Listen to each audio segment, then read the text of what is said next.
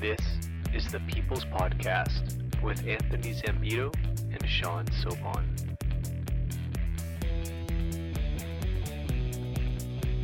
A fresh perspective on Canadian politics.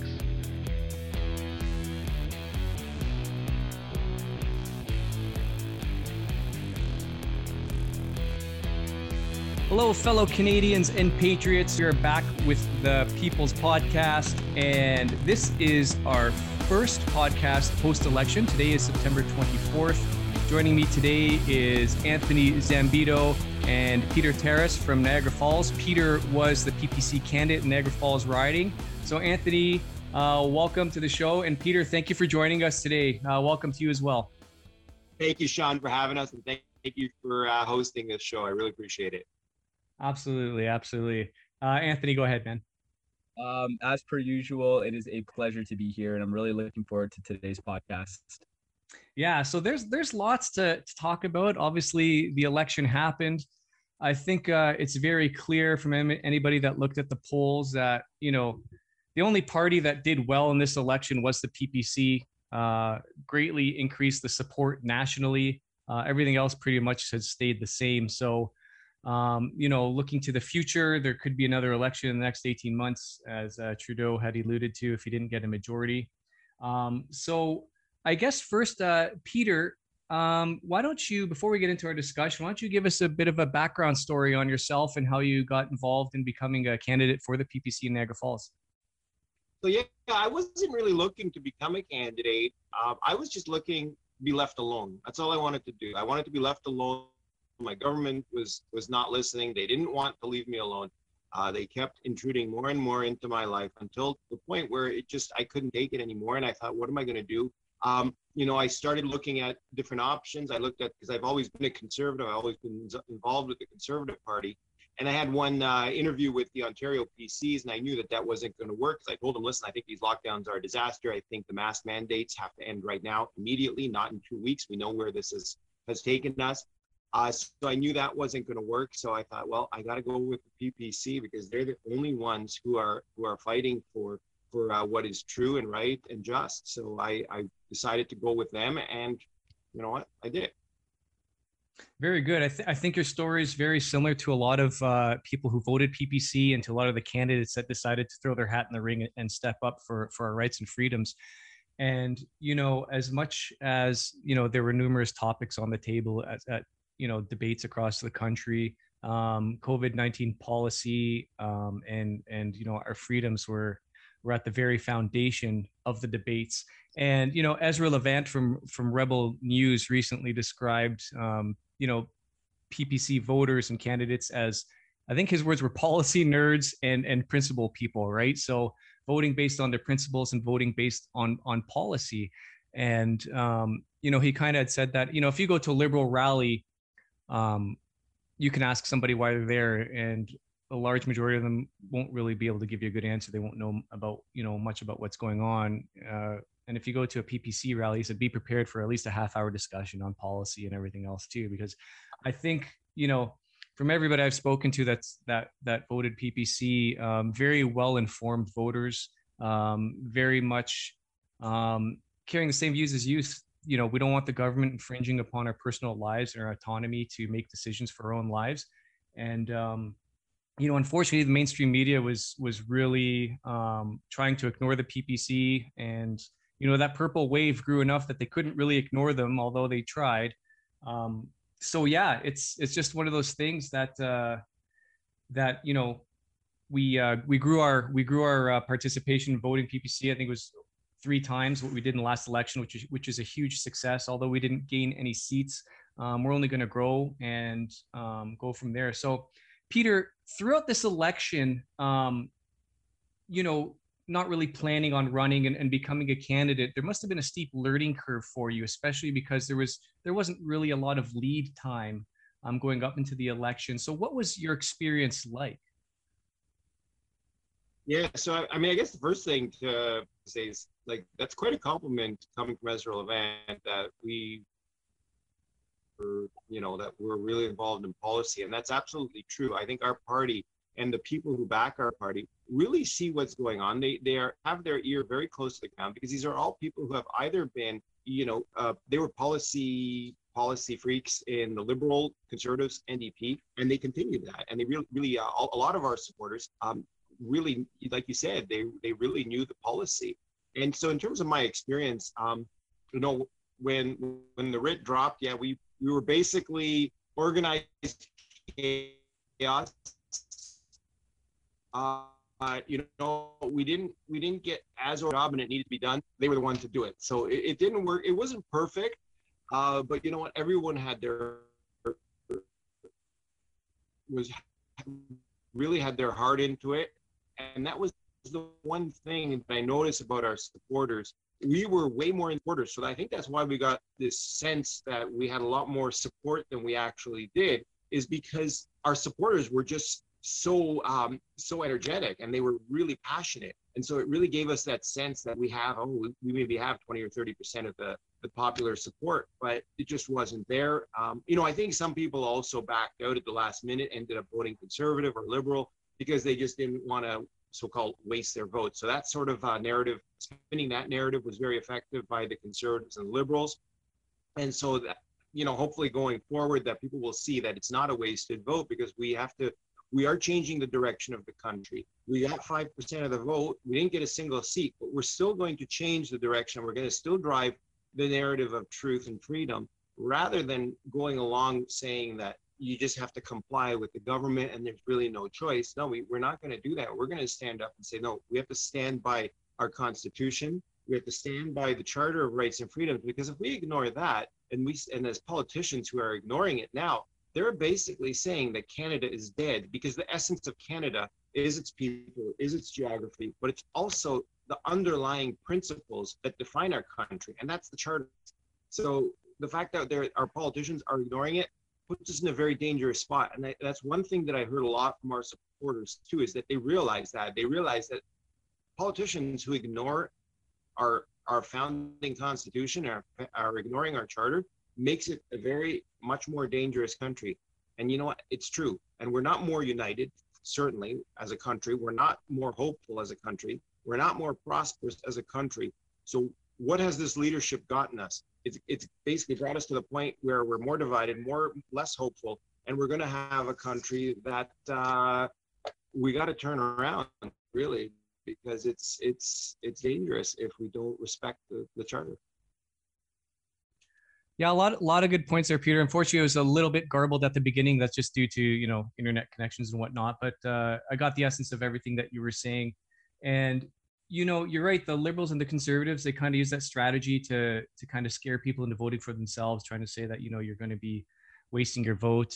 And even in the Toronto Sun, which is generally a conservative paper, had put a big cover up saying a vote for Bernier was a vote for Trudeau, which I think anybody who voted for PPC did not believe that at all, and that certainly wasn't the case. I think that actually my question to you, Peter, would be, and Anthony, you can chime in on this as well. Do you think that in the next election, seeing how much the support for the PPC grew, do you think that the ones who've kind of voted out of fear of splitting their vote or splitting the vote will think twice about doing that in the next election and maybe come over and actually vote based on their principles? I hope so. A lot of people made their vote out of fear. I found, I told everybody, regardless of whether or not you're my supporter, regardless of what you thought about the election in general, vote your conscience. There is no such thing as a wasted vote in Canada. A lot of people think that if your vote doesn't lead to your candidate winning your riding, it was wasted. But the reality is, the party that you vote for is going to receive some money back from the government based on the percentage of votes they get from the popular vote. And, if you want to really support your party, you ought to vote your conscience. This election rather, I really tried to chime that in because there's so many people who compromise their morals and voted for a party that they don't believe in. To do quote unquote strategic voting, to vote against a candidate or to vote against a party that they didn't like. We've been doing that in Canada for as long as I can remember. And it has always led to elitist corporate politicians taking office. The only way we're ever going to break out of that cycle is if you vote your conscience. And I think that a lot of people's conscience led them to the PPC. I think that that support is only going to grow as the economy, like I can't see the economy getting better under Trudeau now. I can't see the Conservatives standing up against lockdowns and the vax passports. As Canada declines economically, politically, and culturally, I think that more people's conscience will lead them to the PPC and we'll be able to secure those votes. Thanks, Anthony. And Peter, what are your thoughts on that? Yeah, so I mean, I think that defies common sense when somebody says a vote for Trudeau is a vote for, or a vote for Bernier is a vote for Trudeau. I mean, it's self-contradictory in its nature. I mean, a vote for Bernier is a vote for Bernier, a vote for Trudeau is a vote for Trudeau. So I think that to spin it that way really insults people's intelligence. And I think a lot of people, I don't know if they believe it or if it does affect them, or if you just keep repeating a lie, then people accept it. And I think we see that happening, even as ridiculous as that statement is, people start to believe it. And, you know, I heard that repeated to me, and I just keep trying to explain to them that defies common sense. It defies the principle of non-contradiction, which basically says you can't have something and something that isn't. And that's exactly what that statement does. And also what Anthony was saying, he was saying about compromise. And, you know, if a voter compromises on their conscience, don't be surprised if that politician compromises on you. And that's what we've seen in Canada happening all the time. I mean, the politicians compromise on whatever they believe will get them more votes, rather than saying, what is the best thing for the country? Because politics really should be about what is the best thing for the people. Can we see it now? Like, you know, every dictator in history has been able to rationalize his behaviors as moral and just. But when you take something and when you have some, and they're all well-intentioned. And so we have a lot of well-intentioned people right now who are trying to force something on us. And the only thing that protects someone who's well-intentioned from forcing on all of society what they think is best is freedom for all. Everybody has to be able to choose for themselves, to be able to go forward. And that way you can't divide each other, because we all have a freedom to choose. But when you start dividing each other along these lines, then you create a situation where you have the cancel culture. You make someone's opinion illegal, rather than saying, hey, let's discuss it, let's compromise, let's not compromise the essence of who we are, but let's compromise on the issue. And I think a lot of the people in the PPC are not willing to compromise the essence of who they are, but they are willing to compromise on issues. And I think that's an important distinction, because that defines whether you have a person of principle or whether you have a person who's just an opportunist. So we'll leave it at that. No, that's a great answer, Peter. I think that distinction you make is very accurate and very important to make, is that, you know, yeah, I don't think that our individual rights and freedoms are something that can be compromised or negotiated. But like you said, being able to compromise or negotiate on issues on issue by issue basis, rather than, you know, just kind of like a blanket policy on whatever, I think is the best way to go about things. But you're right. You had mentioned cancel culture, and, you know, dictators kind of saying or claiming that they're doing what's best for everybody. Once you take away the autonomy of the individual, you're not necessarily doing what's best for everybody. I think you're actually causing harm to a lot of people. You know, one of the stark contrasts between, you know, conservatives and liberals, or, you know, social conservatives, I guess you would say, would be, you know, the idea of individual responsibility versus the idea that you're entitled to have the government take care of you, or even take care of you in terms of, you know, I mean, it was brought up in this election. I couldn't believe it was like universal basic incomes and things like that. Why don't we differentiate for people here? And then I do have another question after this, but why don't we differentiate, you know, the setbacks of being reliant on the government versus, you know, being reliant on yourself? Like, you guys want to talk on that a little bit? Why don't you go first, Peter, and then Anthony, you can chime in after that. Yeah, so I mean, for me, the point of government is to create opportunity, not to perpetuate a dependence on handouts. I think if all you're doing is just giving out handouts to people, you're actually enslaving them to a system. But when you create opportunity and you get out of the way, then people have no limit. They're unlimited in what they can achieve. And that's what government should do. Government should make a situation where every person can achieve the most they can. And some people really are going to need government support. And so government needs to be there for people, because there are a lot of people who can't work for whatever reason. They don't have any skills that the society needs, or maybe they just aren't interested in working. And so really they become a burden on society. But society it's incumbent upon government to still take care of them. But it's also incumbent upon government to create opportunities so that if the people want to, and they should be able to work, and they should be able to achieve the most they can, is by creating opportunity, creating the conditions for human flourishing, which is very different from creating a condition where everyone gets money. And when you talk about universal basic income, that's a way of killing a society in a real hurry, because then there is absolutely no motivation to work. Everyone is going to be just like in the communist countries, everyone just tried to extract the most from the system rather than giving back to their country, their skills, their efforts, their resources, their abilities.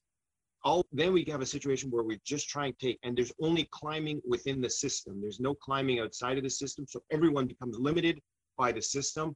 And we see that now, and that's very dangerous. We know that communism has never worked, and nor has a dictatorship ever worked in the history of humanity. It's never worked for the people. It's always worked for the people on top. But Stalin also, he was a huge, I mean, everybody knows him to be one of the best dictators, and he even did not respect the adherents to his philosophy. He called them useful idiots. So even he did not respect them.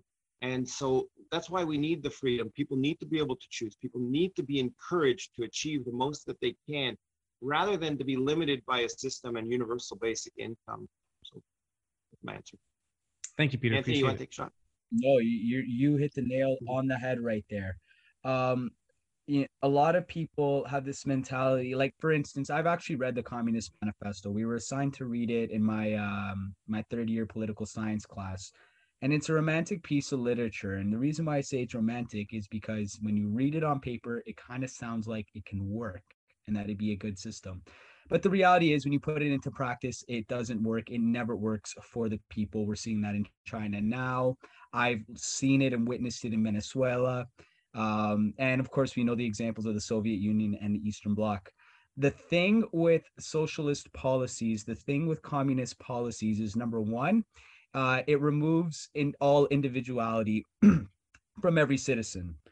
You as an individual do not matter as much as the state does. In addition to that too, and this is something kind of, philosophical, spiritual, it removes the essence of God, as if there is no possibility that a higher being can actually exist, and there's no possibility of individuals being able to interact with this higher deity, whatever, no matter what God or what religion they believe in. I find that socialist and communist policies tend to replace God with government, whereas, for instance, a person like myself, if there's something that I want, if I think that I need to be stronger, I need to be more courageous, I need to be more patient, I will pray to God for those attributes. Whereas there is a lot of people who think to themselves, oh, I don't need to be stronger, I don't need to be more courageous, I don't need to be wiser, because the government is going to be able to give me everything that I need. And that stints individual growth. And yeah, it's not a good look. It is, the state is able to progress, but the individual is unable to grow as a person.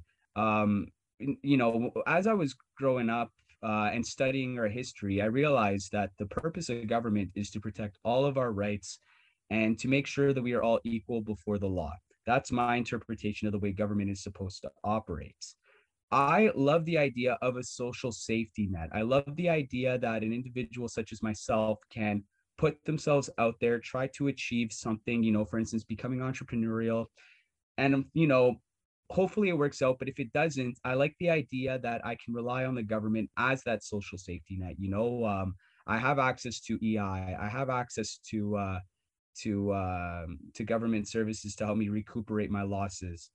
Exactly what Peter's saying, exactly what you're saying, Sean.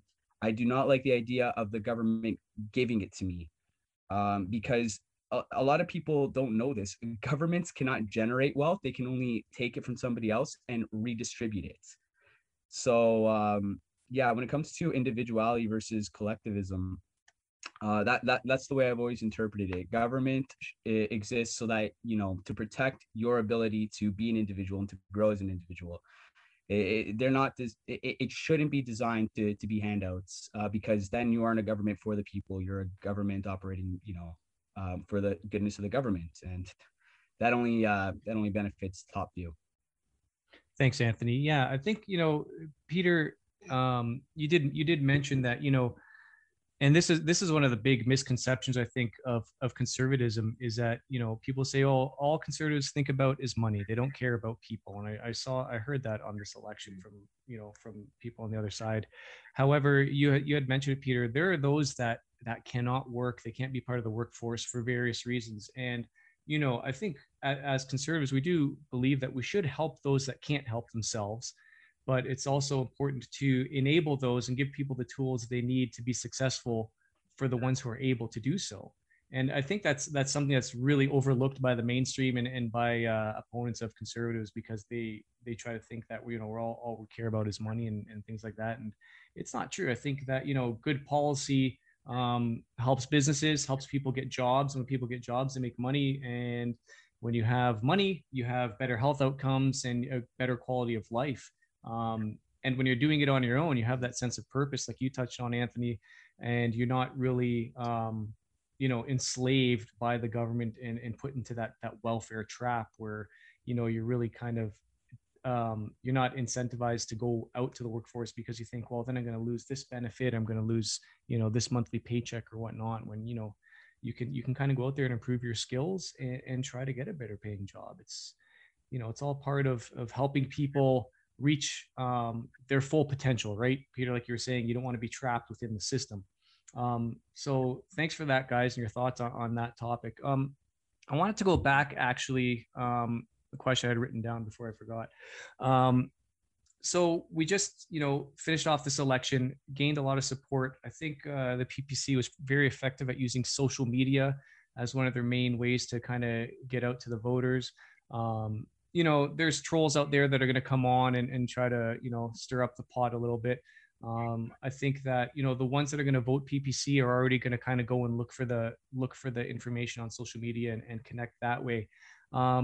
But how do you think moving forward now and preparing for another election in the near future, likely, what ideas do you guys have to kind of reach the voters out there, especially the ones that, wanted to vote PPC but didn't because they were scared of having a liberal majority? What do we do moving forward? Peter, why don't you go ahead first?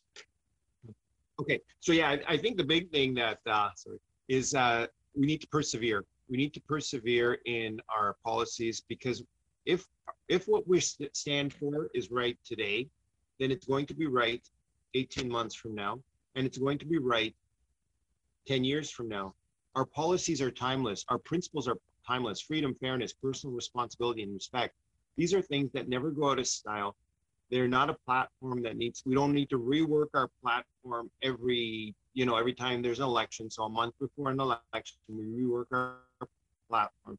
No, it's because we have what is right. Our policies will make life better for Canadians. And what I think we need to do is just continue to persevere in our policies, rather than trying to do the exact same thing that all the other parties do, is water down their policies, thinking they're going to get more voters. We have to remain strong. We have to remain true to what we believe, rather than falling for the trap of trying to water down our policy, because we know that our structure of the PPC is different. And I think that protects us as well, because all the other parties they have an executive that pulls at them, so you can get corrupted in that executive. You also have they work with polls, so they try to base their policy based on polls. But when you base your policies based on what you know is right and what you know will benefit people, benefit the most number of people, in fact, benefit everyone, our policies will benefit everyone. And we just have to stay true to them rather than flip-flopping, because eventually people will see that, you know what, like Aaron O'Toole flip-flopped 3 times in the span of 6 weeks on the vaccine passports. So what kind of leader is that? It's what's going to happen if we're under attack by a foreign government, or what if will he flip-flop there as well, or will he be a solid leader? Will he be able to get us through it? Or how about Trudeau, who really tries to say as little as possible, and he's more about accusing people and accusing his opposition and accusing us of being anti-vax, accusing us of being, whatever, throwing rocks at him, or using naughty words at protests, right? And this is somehow something that's going to help him. I think people will eventually see through that, and they'll see that we're standing for principle. Yes, people have gotten angry. They've lost their businesses. Their schooling has been turned upside down. There's a reason that there was so much passion. Now we got to continue with that passion, but also continue to reach the people who didn't want to vote for us, or just not interested. I mean, we take it for granted that everyone's really interested in politics and really is interested as us 3 here and the people that we surround ourselves with. But most people, I bet you there's 20% of the people, 30% of the people who just don't even know who the prime minister and couldn't care less, right? So how do you engage those people? I don't know. Okay, fair answer. Anthony? Exactly what we're doing here. That's how we overcome.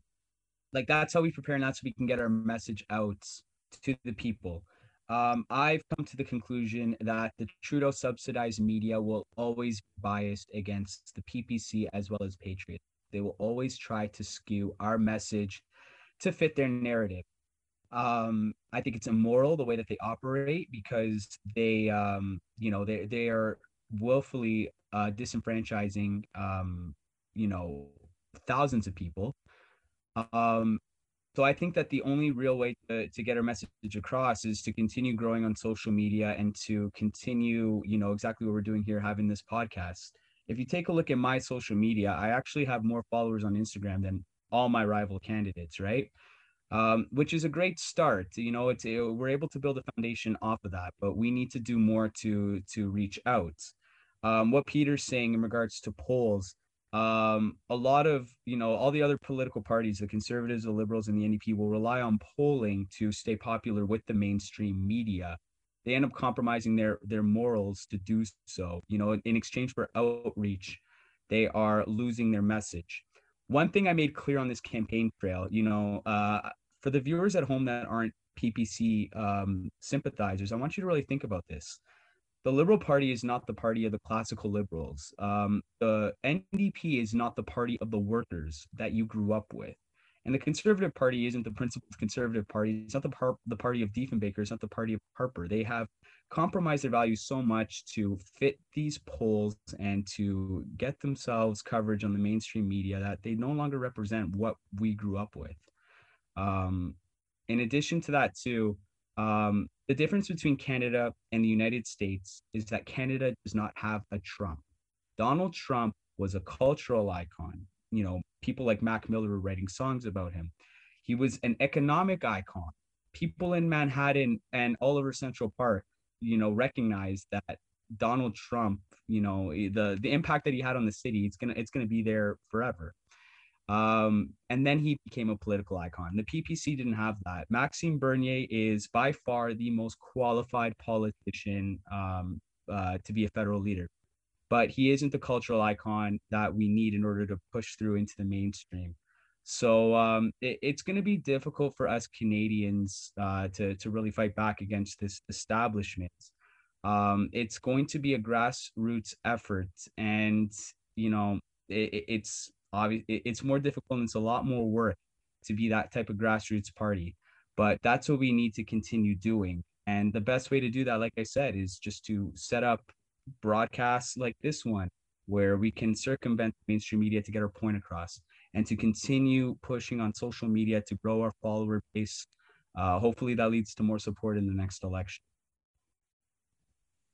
Thanks, Anthony. Yeah, I certainly think that, podcasting has been referred to as the new media, and it's still growing as a medium to get news out there. It's a very competitive market, if you will, I guess. I mean, anybody can podcast. It doesn't take much, but yeah, it's very hard to get your show out there. So I think, one of the best ways is to share it by word of mouth and get it out there and utilize social media and things like that. I wish I was a social media whiz, but I'm not at all. But yeah, Peter, did you have anything to add on to that?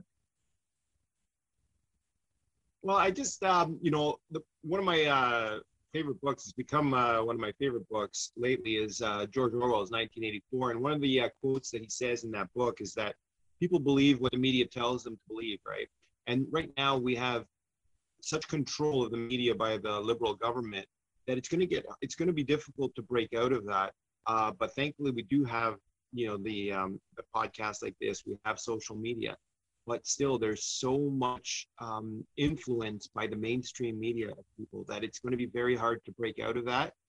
And then we need to, because that is the one thing that can hold a corrupt government accountable, is an independent media. And there's so much out there right now that independent media, and they see the mainstream media. Yeah, and we have a long way to go as Canadians. I mean, me personally, I love following the pundits in the United States. For instance, Candace Owens, I love following her, Aubrey Huff, Mike Cernovich, just to name a few.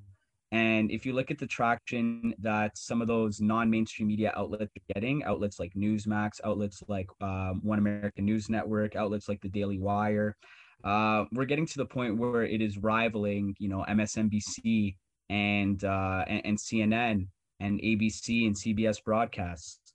In Canada, we have a long way to go before we get to that point where we have that alternative media source to counter the mainstream media and, lessen their control on the Canadian people.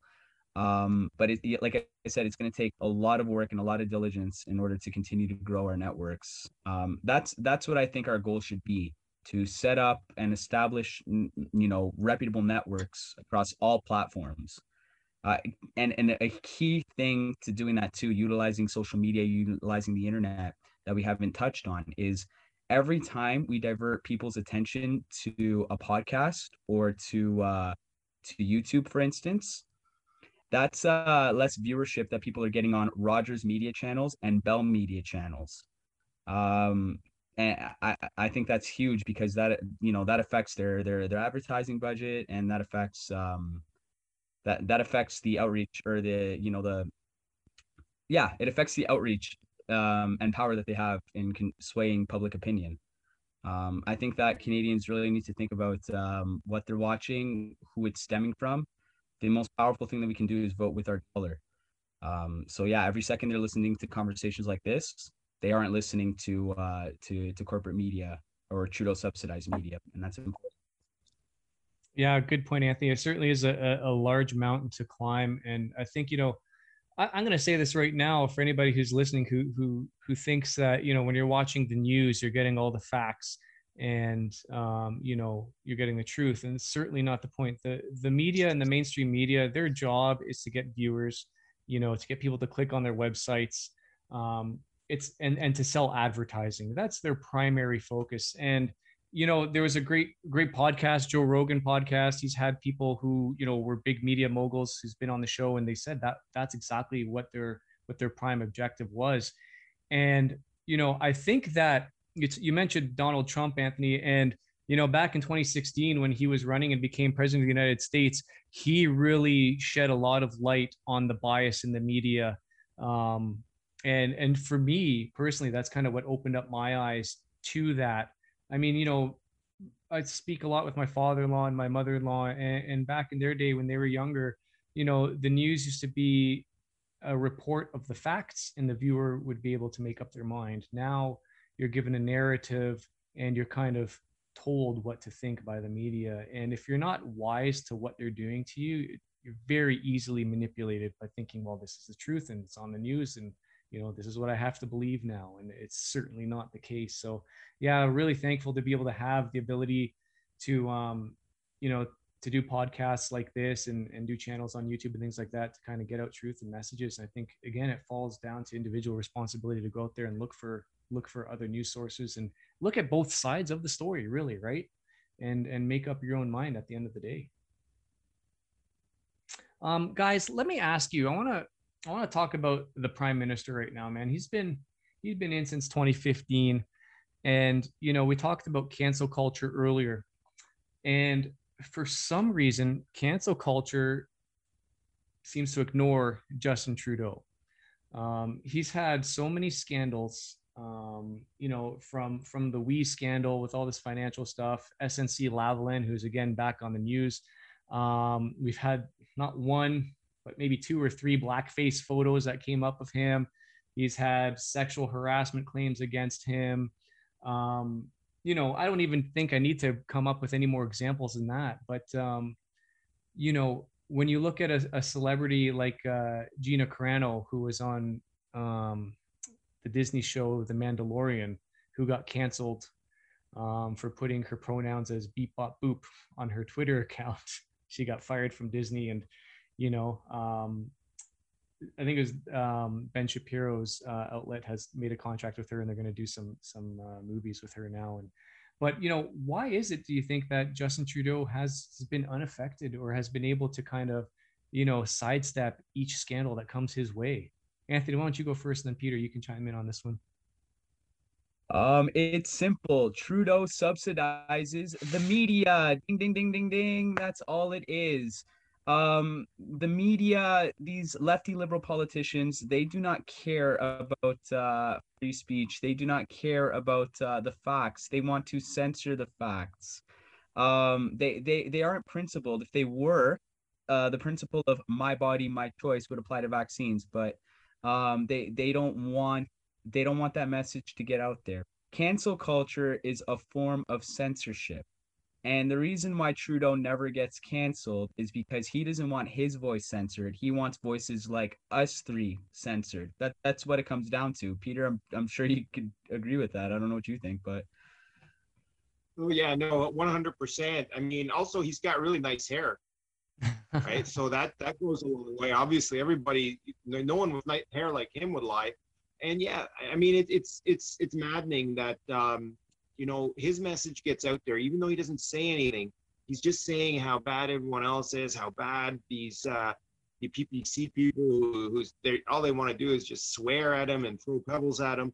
But meanwhile, he's all the Sean, all those scandals that you talked about, they just ignore. And yeah, it helps when you own the media or when you buy them out. They're not willing to stand up against them because they may lose some of their funding. So it's very dangerous. There you go. I guess it comes. Go ahead. I just want to say too, for everybody that's listening to this and who's skeptical of what me and Peter have to say, think about it very clearly. Do you think Justin Trudeau never swears? I'm sorry, we're Canadian. We've all played hockey. We've all been in a locker room. We've all been on the ice. Everybody in this country swears at some point or another. Do I think it's ugly? I do think it's ugly, but we all do it. It is a human trait. If you really think that these wannabe Puritans aren't cursing behind closed doors, I'm sorry, but I got a bridge to sell you, because it's not the case. It is a human attribute to swear, to say things that aren't politically correct sometimes, and sometimes they need to be said because, number one, it voices frustration, it voices your emotions, and number two, sticks and stones cannot break your bones. If somebody says something rude to me, yeah, I like to think that I can rise above whatever hate they're throwing my way. Trudeau doesn't have that mentality because he's a weak person. So the only way that he can rise above people is by pushing them down. And that's why he'll continue to censor and continue to cancel whatever opinion he doesn't like. Good thoughts, Anthony. And yeah, I certainly agree with you on that one. Having watched numerous videos of Trudeau talk down to people who question him, talk down to Canadians, he just comes off as a very arrogant individual. So it's just one of those things. All right. So Anthony, you know, here in the Dufferin-Caledon riding, I believe you had a very good campaign. Like Peter had mentioned earlier, the base of the PPC is very passionate, a lot of energy, and very strong in their principles. What's your step moving forward now? Are you're gonna carry on as a candidate in the next riding? What are you going to be doing now to carry on your fight for freedom? Because that's how you kind of got all into this, anyways, right? Was to protest, certain measures that are taking away our individual rights and stuff. So, what's your plan moving forward? There's a lot that I want to do moving forward. First of all, I want to debrief and re-strategize with my volunteers, with my supporters. So information on when we're going to be meeting up is going to be coming soon. I also invite the opportunity to be primaried. I want to give the people of Dufferin-Caledon a chance to hold me accountable. I think that's important.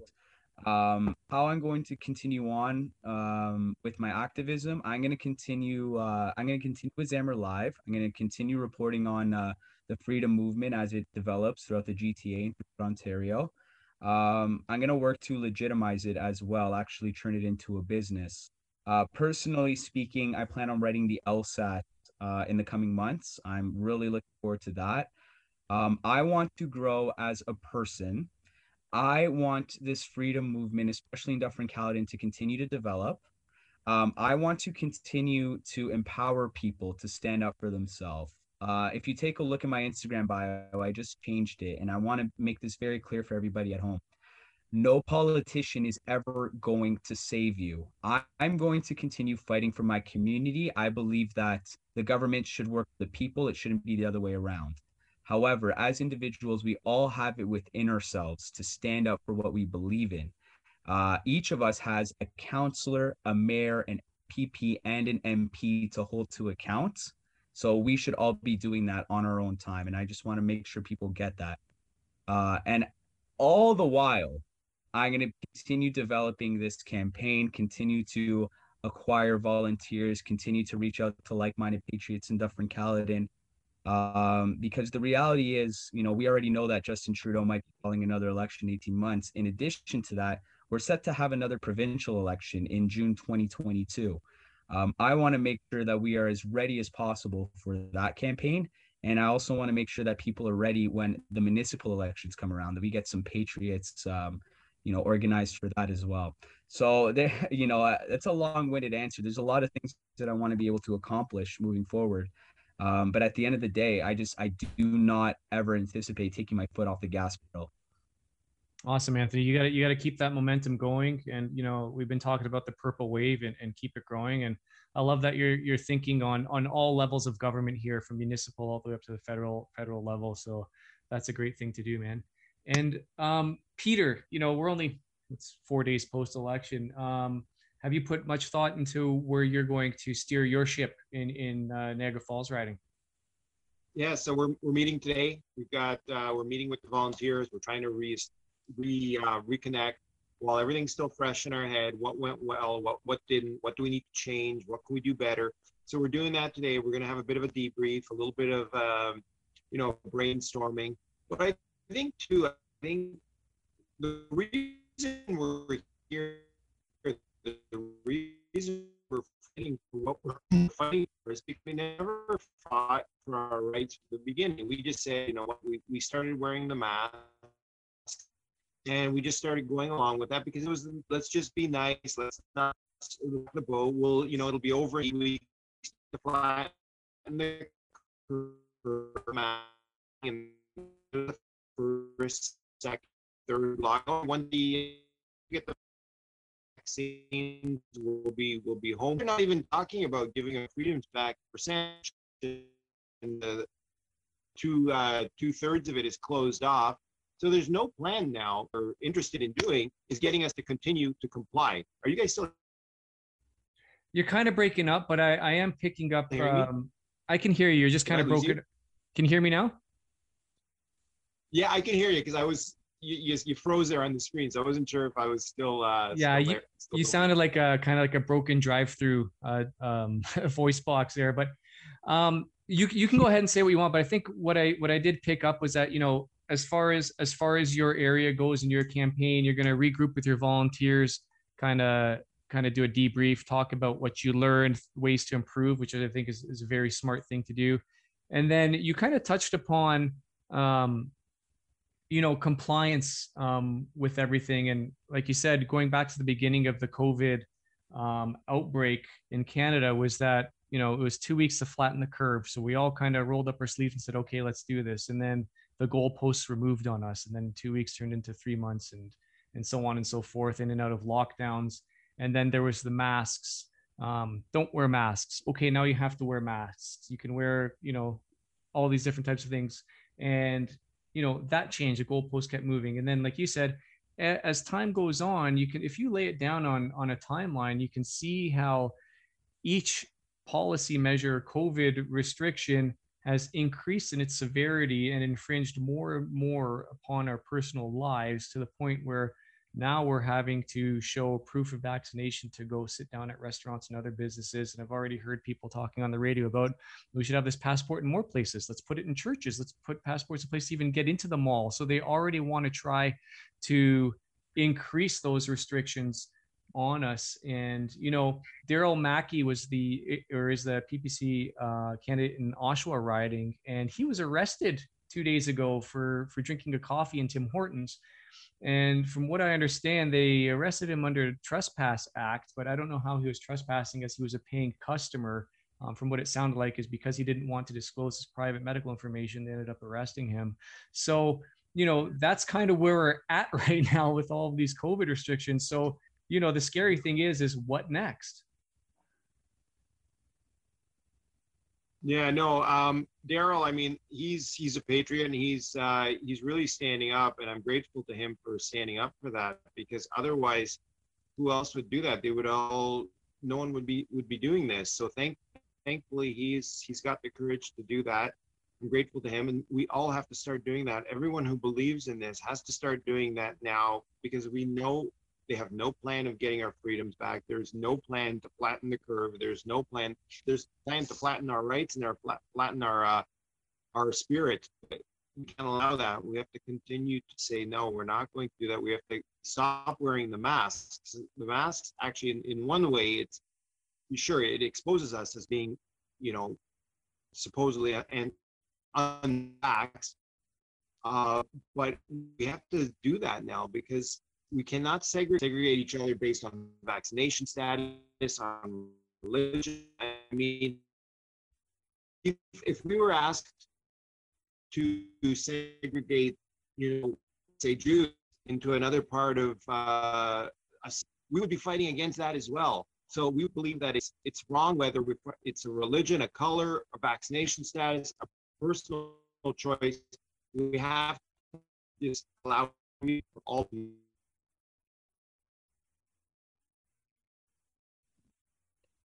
I think we might have finally lost Peter. Yeah, this connection's starting to get a little flaky. Anthony, you just want to add on to that real quick? Yeah, one thing I want to call out, I just think it's so ironic that the people who are rushing to segregate people are the ones that, you know, that often talk about diversity and inclusivity. What is happening now in Ontario, in Canada, with these vaccine passports? I'm sorry, it's no different to Jim Crow. It's no different to 1930s Germany. We're not at the Holocaust yet, but we are certainly in 1930s Germany, where the Nazis, a lot of people forget that the Nazis instituted laws basically banning Jews from entering public establishments, banning Jews from marrying non-Jews, banning Jews from owning property, from owning businesses, banning Jews from entering public places. Look where we are now. Unvaccinated people cannot enter certain public places. And then you have champion superstar politicians like Andrea Horwath who are saying we need to expand on the segregation. It is absolutely immoral to be segregating anyone based on any grounds. I always revert back to Martin Luther King, who said, I have a dream where, my children can grow up in a society where they're not judged based on the color of their skin, but the content of their character. That's the way life is supposed to be. That's the way we're supposed to be judging people, based on the content of their character, nothing else. To everybody who's preaching diversity and inclusivity, and still going along with this vaccine segregation, you've identified yourselves. We all know that if you were living in the Jim Crow era, your morals would have led to you, your morals would have led to you segregating against non-whites. If you were alive in 1930s Germany, we know that your morals would have led to you segregating the Jewish population. So the jig is up. We know who the discriminatory people are, and guess what? It's not us three speaking on this podcast right now. Like Peter said, if our government was asking us to segregate Jews, we would be fighting against that too. If our society was asking for us to segregate Muslims, we'd be fighting against that too. And that's why I'm so passionate and so enthusiastic about being a member of the People's Party of Canada, because I go to bed at night knowing that I'm on the right side of history. So I like to have fun with that. Well said, Anthony. Thanks so much, man. Peter Terrace, Anthony Zambito, guys, thanks so much for joining me today here on the People's Podcast yet again. Peter, we'll have to get you back on the show. Really enjoyed speaking with you, and had a few connection issues here and there, but that's okay. We got the gist of everything. And yeah, guys, listen, we're gonna end it here. We'll get this show up for everybody to listen to. And Peter, I've got you on Instagram, and if you have any other social media accounts, just send them my way. I'm going to link it all to the show notes, and we'll go from there, guys. I wish you all the best, and keep the momentum going. All right. Thanks. It was a real pleasure, Sean. Thanks so much. Likewise. Always a pleasure, Sean. Thank you for doing this. If you'd like to reach out to Anthony, you can email votezambitoppc@gmail.com. You can follow along on Facebook at Vote PPC candidate Anthony Zambito to be Dufferin Caledon's MP, and you can also follow on Instagram at ZammerLive. You can see all those links in the show notes.